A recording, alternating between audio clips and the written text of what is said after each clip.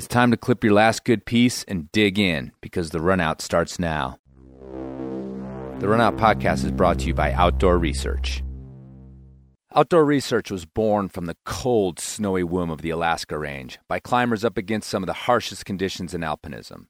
Since those days on the edge in the 80s, OR has committed itself to creating apparel and gear not just for keeping conditions at bay, but for making sure you have fun and look good along the way. Beauty and function are two guiding principles at OR. The result? Gear you can count on during your deepest adventures and most satisfying journeys. Check it all out at outdoorresearch.com or your favorite local shop.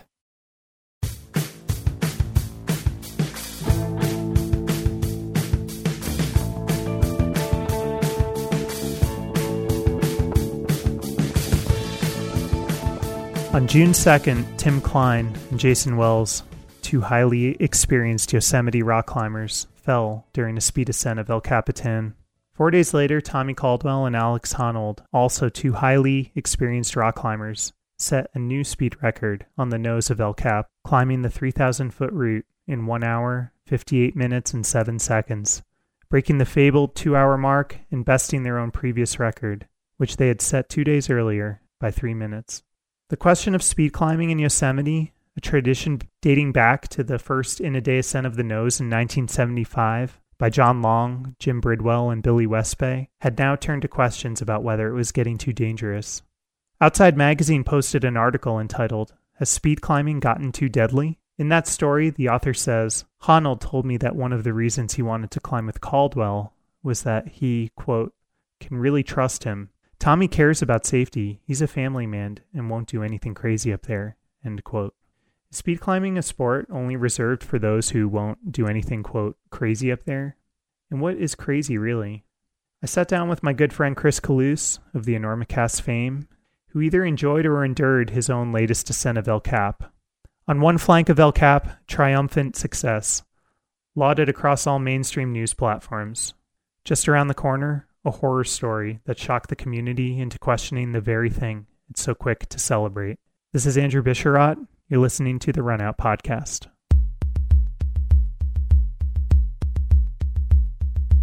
Just because we had access to social media leading up to that, but also while we were on the wall, we knew that the preparation of Tommy and Alex to try to beat the 2-hour record was happening. And we knew it was happening literally around the corner from us. Where we were, you can't see anything but like the foot and the start of the nose. And then once they're up in the higher pitches, they were out of sight from us. But, I mean, a couple 100 feet. They were done before you could take a crap, no, basically. That's totally true. And we'd made those jokes repeatedly because, like, getting up in the morning when you're on a wall, when you're in a portaledge, it's a lengthy process before you're actually climbing. Yeah. Whether it's just waking up and eating and then, taking your complicated duker and then getting your shit all packed up and like everything put away. Honestly, they were well done. They would have been like fully down at the cafeteria having breakfast by the time we were even starting to climb. So, I mean, I'm amazed that they climbed that route in 2 hours, but I'm also amazed that you at your age, off the couch, just went out there and tried to free El Cap. I know. Tried. Did not succeed. Did not even come close to succeeding. But I mean, you don't get the credit you deserve. Thank you. It was somewhat audacious. I figured that out on day 2. At your age. Yes, at my age. Yeah. And my circumstance. The audaciousness of it came crashing down upon me on day 2. How was that? Just like, I'm like, this is really hard. And I'm supposed to climb 513 like 3 days from now. And the realization that I wouldn't even go to rifle 3 days in a row. And that's coming home and eating and going to bed in my bed. Mm-hmm. Like the third day, it would be just devastating. And I was like, on day 5, I'm going to be up there after doing the most labor I've done in my entire life. I'm just going to like wake up in the morning and like stretch and climb 513. No. Like, what a joke. Anyway, hats off to you guys. And really, like, it made me realize why these guys do El Cap in a day, not just like these speed records, but to do the free rider in a day seems like this huge undertaking in its own right, and it is. But there are those advantages of just you're gonna climb It's going to take all day, but then you get to go to bed. Yeah. And you the next day you get to rest. So the simplicity of the experience is just so much more pure. Yeah. What? Which one? When you can climb El Cap in 2 hours and then have a leisurely cappuccino in the cafe with your wife. And I mean, truly though, when you start thinking about it in the context of history, a 2 hour nose, it's like a moonshot. It's unbelievable. Yeah. Like if you were to somehow time travel and talk to Warren Harding, he would punch you in the face and say you're a liar. I mean, the incrementalness of the nose record sort of belies the impressiveness of the feat itself, because it was kind of creeping up on 2 hours for a long time. I don't know, 20 years, 15 years, maybe less than that. But just to the fact that it is being done in 2 hours is just insane.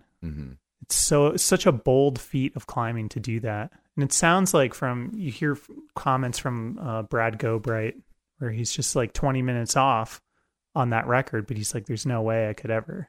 Right. I mean, he was clearly, maxed, and also said something about it being the most dangerous thing you'd ever done. Yeah. It's not just the physical, the physical fitness of being able to climb that much rock in 2 hours. It's, it's the amount of risk you have to take. Well, and there's a mental... I mean, Honnold seemed like he had to go on like a vision quest, walk in the woods afterwards just to collect himself. Comparing it to soloing, because we're going to do that with both Brad and Alex are both soloists. Those guys talk about when they're soloing that they take breaks, or they can, or they're really monitoring their mental fitness to do this. There's literally no time to do that. And so there's this risk element, I think, when you're going that fast, that to me, there's almost it's almost worse than soloing, and I remember talking to people about soloing way back in the past, like clients and things. And I'd always say, you know what, just remember, you can totally think about these soloists as daredevils, but remember that a rope does not automatically make you safe. And for me, this thing really is about that. And it's I know they need it to get through certain sections, but there's a freedom and a mental freedom to climbing without a rope. So now you're actually free soloing, kind of. I mean, you're taking these, if you fell at certain times, you're going to take, a fall that probably will kill you. So you're essentially free soloing at certain times, but you're also dragging a rope and adding this thing about thinking about gear and how are we fixing this and how is this next little trick gonna go down. All those things, you don't do those things soloing. Yeah, you have one thing to think about. Right, and it's climbing. Yeah, just one foot in front of the other. I'm just trying to frame this idea of being that focused on the process, on this very complicated process for 2 hours. That's also, again, the articles talk about how Alex, as usual, was talking about Tommy being safe and these things. But there's times you just can't fall. I mean, they were up there, they can't fall, whether they have a rope on or not, Yeah, it's definitely two different mindsets. Mm-hmm. And it's interesting that I would like to know what Alex's thoughts are on whether he felt more kind of out there doing the nose in 2 hours versus free soloing Freerider, for example, where he might just have felt just locked in every move. I've talked to him about that, about the free solo, and that's definitely his attitude towards it. And that's always been his rhetoric around free soloing, is that, it's I don't go up there if I'm not fully locked in. I mean, the crazy thing about that story was just what happened around the corner on El Cap, virtually at the same time or just a couple days before, where it was the perfect demonstration of what you're talking about, where you are connected to a rope, but you're pushing yourself to go faster, or you're pushing yourself just to move fast. You don't have a lot of gear in, but you're not maybe paying attention as much as you should. And we saw that horrific accident where two guys fell to their death. Yeah. And we just started this about me climbing El Cap, and I was not in the valley. You had just left, right? Yeah, I'd left a few days before, and in a few days before the record was broken, those guys were doing, because they had been prepping it for weeks, and I just happened to be there during those dry runs, or the ones where they were cutting it down to 3 and sub 3 hours and things like that. But yeah, then coming home and hearing about that accident and having just been on that route, because the thing we climbed started with the Salate, and so I was on the Free Blast. And when you hear about two people that fall together on a rock climb, and that's all the information that came out initially, and with the internet and social media, it was like, it wasn't minutes probably after it happened that the world kind of started getting information about it, which is its own sort of ethical can of worms. But nevertheless, like, to hear that part of it, it's really confusing, because knowing rock climbing and the way it's designed and the way you do it 90% of the time, to have that kind of accident happening is sort of confusing. And that was my initial thing. And obviously it was also just shock, and instantly you go to family and friends and thinking about those people, and how this thing that brings us so much joy, rock climbing, so often, and then I always say, just like a moment of inattentiveness is what happens usually. A moment where you weren't quite paying attention to something that needed to be paid attention to, and all of a sudden it's this thing we love and is so joyous and just so important to us becomes this dark nightmare. And it really was this like night and day, yin yang, like climbing story. Even though what Tommy and Alex were doing was completely unrelated to Tim and Jason's ascent, they're kind of connected in some eerie way because of the certainly. fact, yeah. And again, literally, hundreds of 100 feet apart from each other, And just it's the two sides of the coin to celebrate this, like, just glorification of risk that is part of climbing media and climbing culture. And the other side to it is, unfortunately, I think it seems to be like a denunciation of people who were pushing the limits too far. We celebrate those who push the limits and get away with it, but then somehow seek easy answers or we have condemning thoughts perhaps about those who weren't safe enough, or they should have been placing more gear, or they should have been doing this or that. But right around the corner, Alex and Tommy are doing the exact same thing. Mm-hmm. Yeah, the exact same thing. Yeah. And it is confusing because there's a few details in the accident that haven't come out yet. Right. And as someone, I've never played that hardcore speed climbing game, but it's something that it's ever since I've been climbing, it's something that you do in the mountains on occasion, and in most climbers that climb, especially alpine climbing, do some version of this, moving at the same time, simul climbing. And rock climbing, you can do it as well, and I've used it a number of times, but on super easy ground. But there's still ways in which you can move together on a rope, and if the worst thing that can happen happens, there's safety involved still. And it's really like how far you get kind of out of that box. And it sounds like it's possible these guys had no gear between them. It's possible that the gear ripped and then the rope broke. But if there was gear and then the rope broke, it seems like the guys that followed and had the horrible coincidence of witnessing this would have found the gear in place. And maybe that's going to come out, but like Jordan Cannon was one of the climbers that saw it happen, and then Jeremy Shoborn. Yeah, and then they brought the third guy to the top and rapped with him. And it was. It sounds like they were simul climbing on pitch 9 or 10, which is like 5.7-ish or something. And these guys were not just some dudes; these were total badasses, like complete. What was the statistics you said? Jason Wells had the speed record on the Naked Edge, 24 minutes. Jesus Christ. 24 minutes. Tim and Jason had climbed the nose and the Salate in 22 hours together. Right. This would have So been that's two routes, yeah. Tim's 107th in a day ascent of El Cap. He was like a teacher of the year in high school for the high school he taught at, and I read he participated in a fundraiser in 2014 to help a student by climbing for over 9 hours in a gym, ascending over the height of Everest, which is a Guinness record. Yeah. So I was like, I mean, it's a random statistic, but it just speaks to both of their vast experience. I'd never heard of either of them before or met them, but just a great example of two guys who undercover brothers just out there crushing it. When all that information came out, I was just like, as a guy who pays attention to climbing, right? That's what I do. I was just like, what? Where did these guys come from? And how is it that they were out there doing all this stuff without, being famous or at least getting like recognition? But I mean, isn't that something we admire in people though, too, that are just getting it done without any sort of fanfare, Yeah.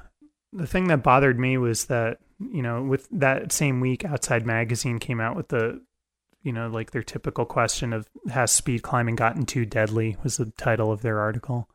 Anytime, I guess, something bad happens, we have this, like, I don't know what it is, like a desire to just contextualize it in a way that makes sense to us without admitting some of the hard truths about what we do.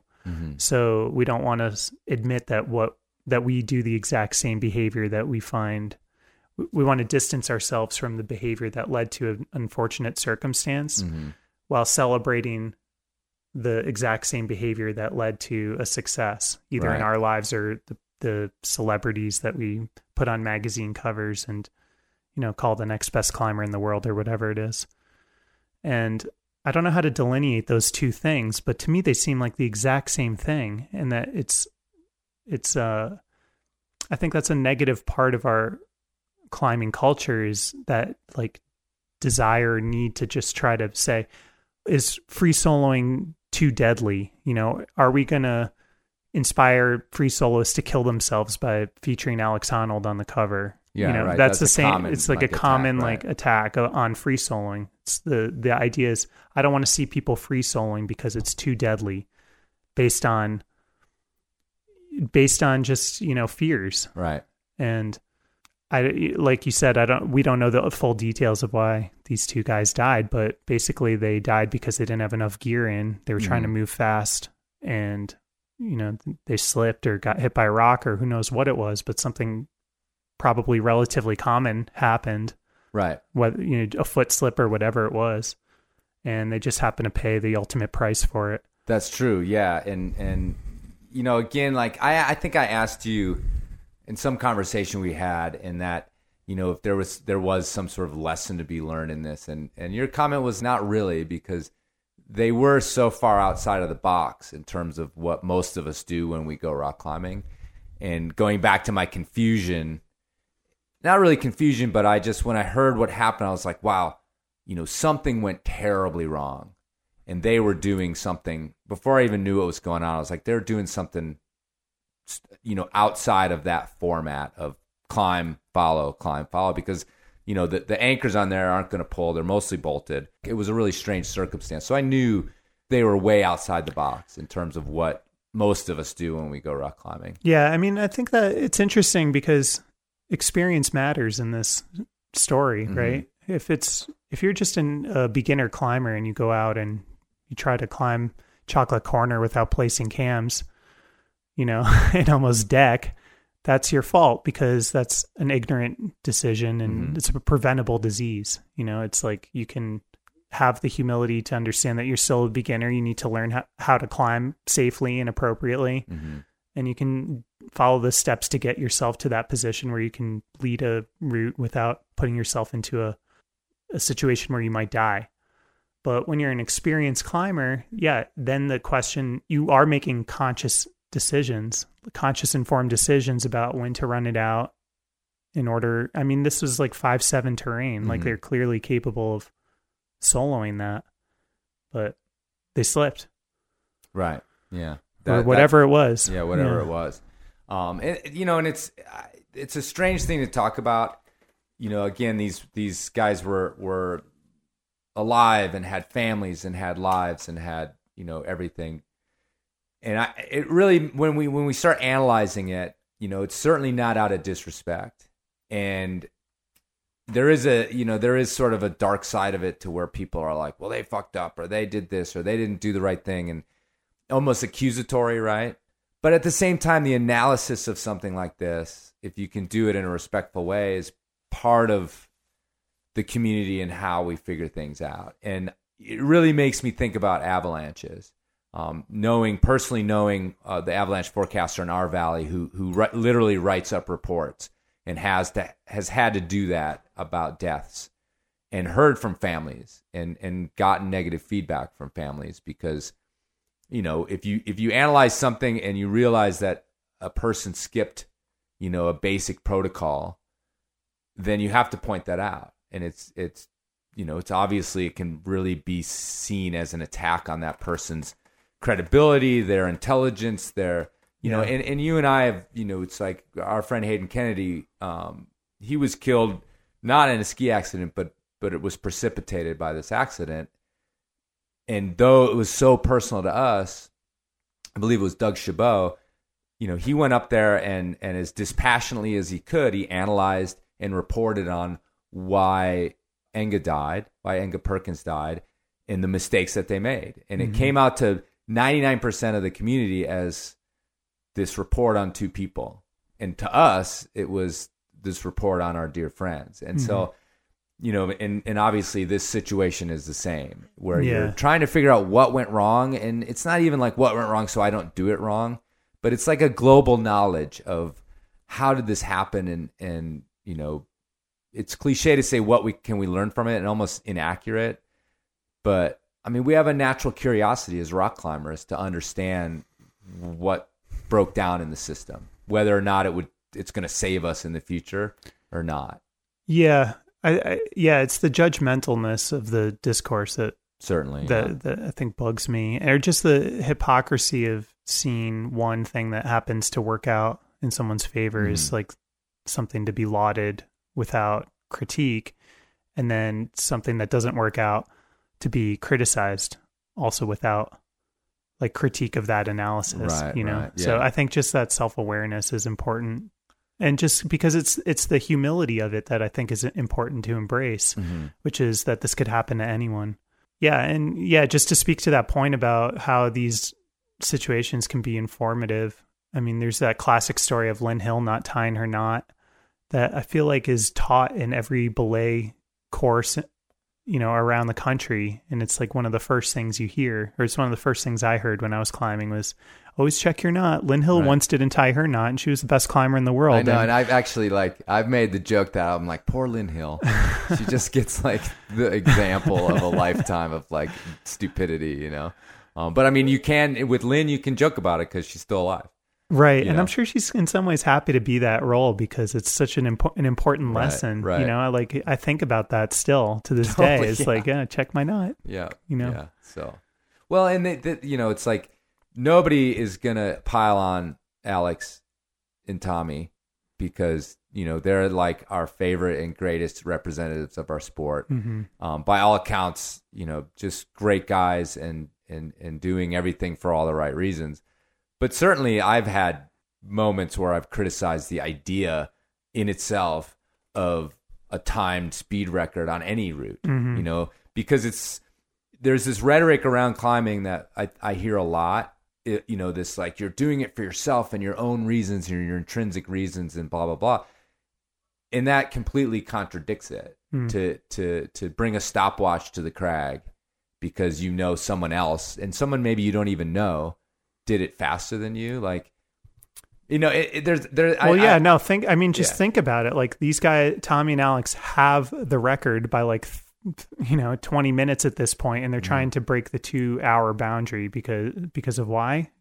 Because of some arbitrary thing that it would be more impressive to be 3 minutes faster than their last time. Yeah, I know. Because they went back, right? They went back after breaking the record to get it under 2. Yeah, and if, you know, Alex had fallen and broken his back or something or died or whatever it was, then it would have been like, damn, that was not worth that.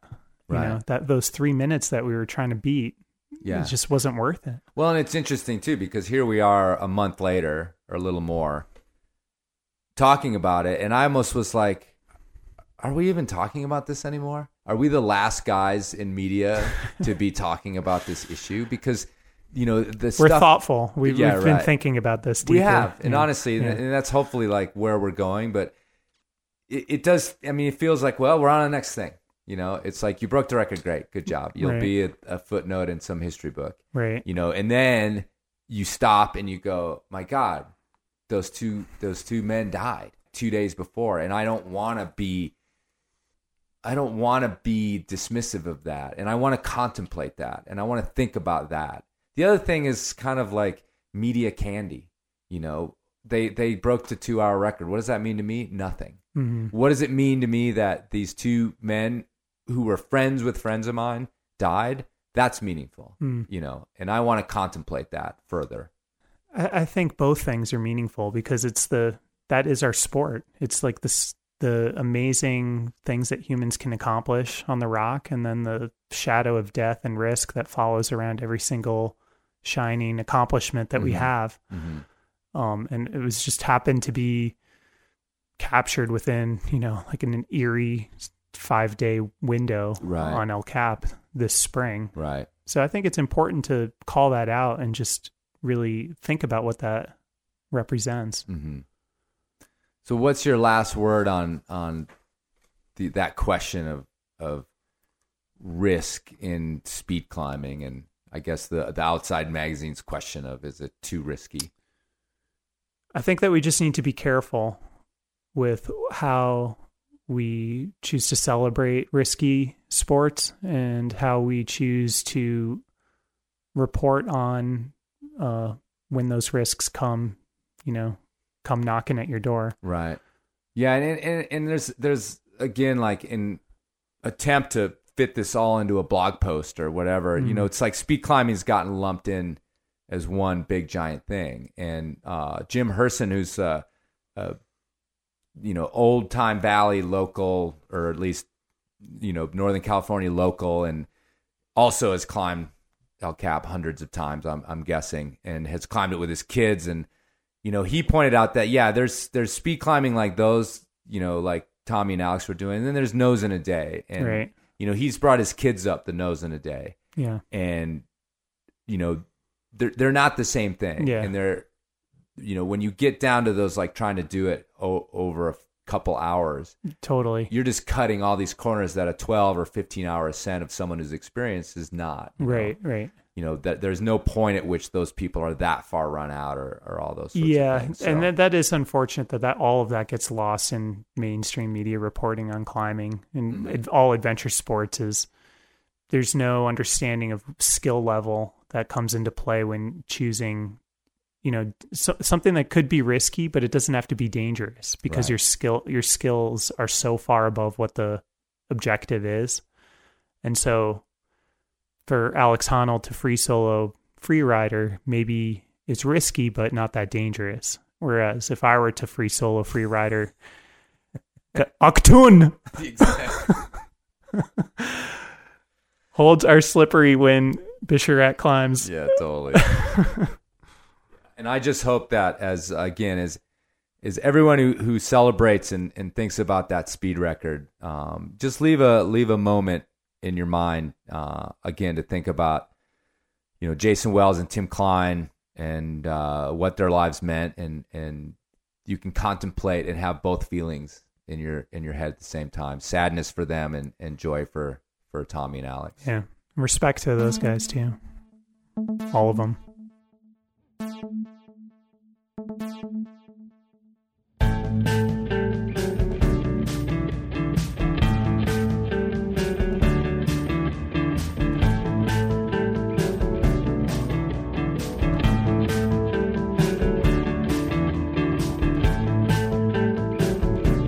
If you have a comment, topic suggestion, or just a good bit of climbing trivia, join us at our Facebook page, facebook.com/RunOut Podcast. Or drop us a line at our webpage, runoutpodcast.com.